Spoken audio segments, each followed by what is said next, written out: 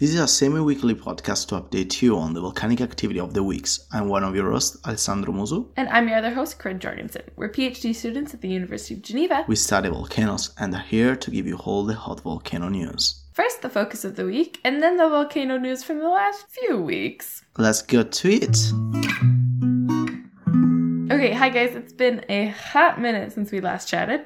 Sorry for the delay, but we were at a conference last week. It's been a really crazy time. However, we recorded some really cool interviews, which we'll release probably in January or February, so listen out for that in the new year. So, for this week, we have a focus on the woman of the hours, Mauna Loa. Okay, yeah, so probably most of you already know a bit about Mauna Loa. It's a pretty famous volcano, but we'll give you a little bit of background anyways.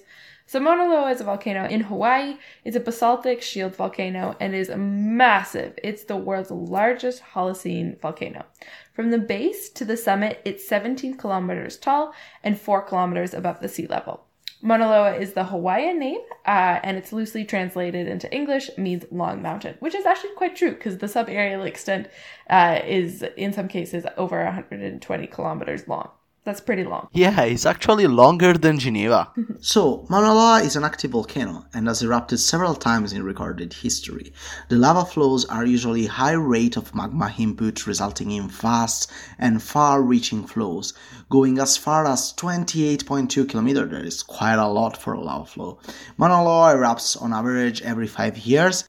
Since 1843. Okay, so Mauna Loa last erupted in 1984 for around a month. It started with a seismic swarm, then some incandescence with fire fountaining. The eruption started in the southwest of the caldera, which is called the Mauna caldera, and then migrated to the southwestern rift zone, and then migrated again to the upper northeastern rift zone.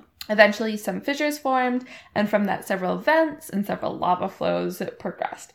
The total erupted volume is quite a bit. It's 180 to 250 million cubic meters of material. Actually, the Smithsonian Global Volcanism Program has a great detailed day-by-day report on their website if that's something you're interested in. Okay, so let's take a look at what happens this year. The unrest actually started in September, as noted by an increase in earthquakes, increased inflation, as recorded by GPS stations and tilt meter, and this unrest was thought to be caused by a new input of magma into the summit reservoir system. The eruption started at 11:30 p.m. on Sunday, November 27, 2022, and this started with a short-lived fissures on the floor of the Mauna caldera and some curtains of fire. The alert level was raised to red, and the local population was warned. A lava lake began to form at the summit caldera and no lava flows, but this changed pretty rapidly, with active lava flows reported from a fissure at the northeast rift zone. The lava flows generated were northeast or parallel to the rift zone, heading northeast toward the main access road called Saddle Road, but thankfully did not reach the road at all.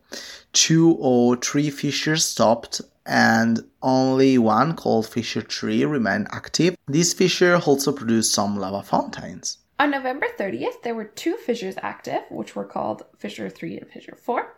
And these are both in the northeast rift zone and both feeding lava flows, which were moving generally north-northeast.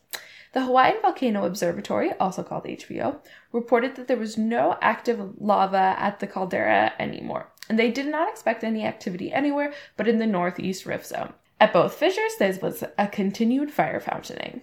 The activity from these 2 fissures, called Fissure 3 and Fissure 4, continues for the next few days with speeds around 24 meters per hour, but proceeded to slow down when reaching a flat spot. On December 3rd, the activity from Fissure 4 is reported to have slowed down significantly. But Fissure 3 remains strong and is still flowing towards the Saddle Road, and at this point is only 4.3 kilometers away. The eruption continues without much change for the next days, with Fissure 3 being the fissure to watch for.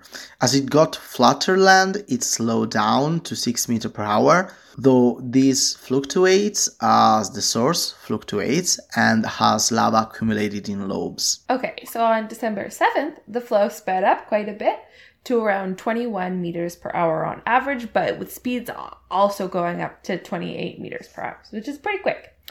On the December 9th, the flow was only 2.8 kilometers from the road, but there was a significant decrease in the advance of the flow. Meanwhile, at the vent, instead of feeding the main lava flow, instead the lava went to these overflow channels were formed, and they started making a small lava field. On December 10th, the Fissure 3 flow remains stalled 2.8 kilometers from the road, and the lava fountaining at Fissure 3 decreased significantly. On December 14th, the HVO reported that the eruption ceased. However, incandescence near the vent and the lava movement from the flow may continue for a few days, just as things kind of cool. Additionally, inflation at the summit and the northeastern rift zone continues. So while this is the end for now for Mauna Loa, it definitely won't be for forever. This is just a taste of the Mauna Loa history. It's a well-studied and well-documented volcano with lots and lots of information on the USGS website, which we suggest you to check out. So that's it for the focus, thanks to our sources volcanodiscovery.com, the Smithsonian Global Volcanism Program, the USGS, and specifically the Hawaiian Volcano Observatory. And this is the time for the news.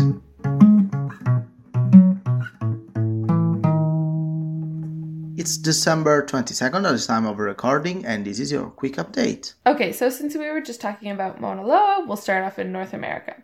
Kilauea has still been spewing lava as usual, but on December 16th, she seemed to have slowed down quite a bit and the lava lake started solidifying. For the rest of the USA, the eruption at Pablo seems to be continuing at weak levels, and the eruption at Semispochno has paused. In Hawaii, which is an underwater volcano in the Mariana Islands, there were more reports of seismic arrest indicating the gassing or an eruption taking place, actually. Okay, so in South and Central America, we get to go to the tallest plume competition. And I will say it was quite a fight these past few weeks.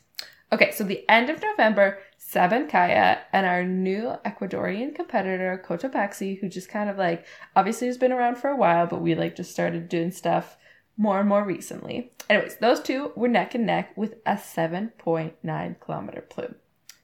Sabancaya pulled ahead on December 4th with an 8.2 kilometer plume. But then, December 11th, Cotopaxi pulled off a 9.1 kilometer plume, in addition to strong and near constant degassing. Wow.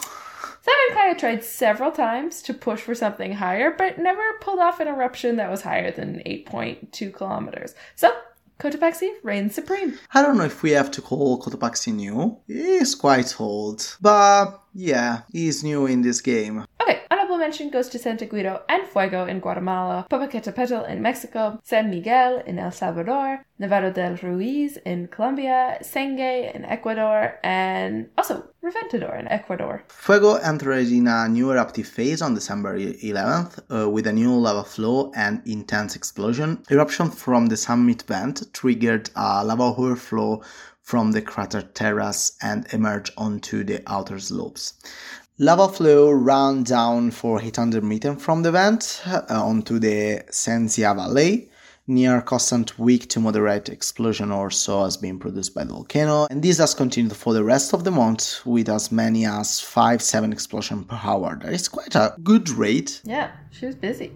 Okay, notably at Popocatépetl, there have been many volcanic eruptions. And on December 20th, there was a larger than usual eruption at 6:39 local time, with the summit cone showered in incandescent lava bombs being thrown from the crater. Some of the bombs were part of the glowing lava dome that got ripped apart during the explosion. Additionally, ash columns and fine pyroclastic material went as high as 6.5 kilometers. So, there was also a lot of activity in Chile this past few weeks, with the Rica Blue Steam Rings on November 25th, which is a quite cool phenomenon, but it did a lot more than that. On December 1st, the activity started to intensify with the gassing and incandescent seen at the plume. On December 6th, it also produced some strombolian activity to the summit craters. This strombolian activity has continued throughout the rest of the month, with pyroclasts being thrown hundreds of meters into the air. At Lascar, also in Chile, there was an eruption on December 10th, which was larger than usual, resulting in a volcanic eruption and small pyroclastic flows. The alert level was raised to 2, with the thought that more eruptions could come. Lascar's last eruption was actually in 2017. Okay, just fly to Europe so I can talk about the best and most beautiful volcano that I'm totally not obsessed with, but your whole car apparently. So is Mamhenna that on November 28th, a new eruptive fissure opened on the northeast flank of the southeast crater. This caused a lava flow down the Valle del Leone, and Etna is a winter wonderland, and the lava flow might cause phreatic eruption, water interact with snow, for example. And this eruption is also coupled with a rising tremor. It seems that the flow only advanced a few hundred meters for the moment. Okay, so Stromboli decided to give us a little bit of a show this month too. There was a big lava flow on December 4th and actually 2 pyroclastic density currents. This lava flow continued for several days and created a new delta on the coastline. There's also reports of a new eruptive fissure on the North Crater area. In the nearby town of Ginostra, there were many lapillis, which fell and covered the houses of the residents there. Notably, this material is a brown to reddish kind of color, which some people think might mean that it's oxidized crater material. The lava flow got progressively cooler over the next few days. However, ENGV has reported another new lava flow on the north of the crater on December 16th. Okay, it's time for us to move to Asia. In Japan, Sakurajima, on December 4th, Volcano Discovery reported moderate-sized volcanic time explosion at irregular intervals, few per day. They also note that there have been incandescent bombs falling to the outer slope of the crater and volcanic lightning. Okay, in Kamchatka, we saw continued activity from Klyuchevskoy and Shiveluch. Actually, at Shiveluch, there was a big eruption on November 29th with a massive block and ash flow on the active lava dome. There was also a pyroclastic density current and phoenix clouds from this area as reported by Kvert. We also saw continued eruptive behavior from Halite in North Kurilis, Ebeko in Paramushir Highland, Kadovar in New Guinea, Merapi in Indonesia, Kerinci in Sumatra, Dukono and Ibu in Halmahera. Okay, notably, Semeru in Indonesia had a big change in the eruptive activity on December 4th. There was a large, hot pyroclastic flow which reached a really far distance from the summit, and ash plumes which rose up to 6 kilometers in height. The origin of the flow was probably accumulated lava material from the front of the lava flow. So this series started the evening of December 3rd at midnight, kind of going into the morning of December 4th, until about 6 a.m. local time, as indicated by seismic activity. And these pyroclastic flows went up to 11 kilometers in length. This is really quite far, and some flows even reached up to 19 kilometers from the crater and across the Gladak-Perak Bridge, but also some people speculate that these might have just been mud flows that were generated from the pyroclastic flow. And this is all recorded by the BNPB. And this is actually one of the largest and most dangerous pyroclastic density currents from Semeru in years. Also in Indonesia, Krakatau started erupting again after a pause of almost 1 month. So 1 month of no activity, and it restarted with 2 explosions in the morning of December 15, with small ash plumes going 200 and 800 meters in the sky, and also with an increase in seismic activity. The eruption has continued up to now, with a new cone growing from Strombolian activity. Okay, at Adoba in Vanuatu, there has been reports of unrest and degassing. Gas and steam emissions from the lake since November have been increasing quite a bit. And now it's at a level 2, which is like indicated as major unrest. And there's currently a 2-kilometer exclusion zone around the lake. So this is definitely one to watch in the next few weeks to months. Yeah, definitely. So last but not the least, at Taupo, New Zealand, there were a 5.6 magnitude earthquake recorded on November 30 under the lake. The earthquake was recorded by GNSS instrument around the lake. Also, aftershock has been recorded too.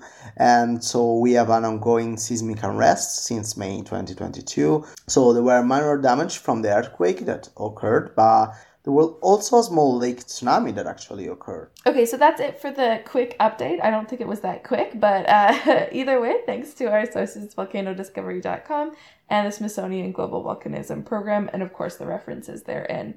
That's it for 2022 Volcano Watch. We'll be back in 2023 at some point. No promises as to when, but we'll be back at some point. We hope you guys all have a lovely holiday season with your families and you stay safe. Yeah, thank you for spending your time with us. So see you after Christmas holidays.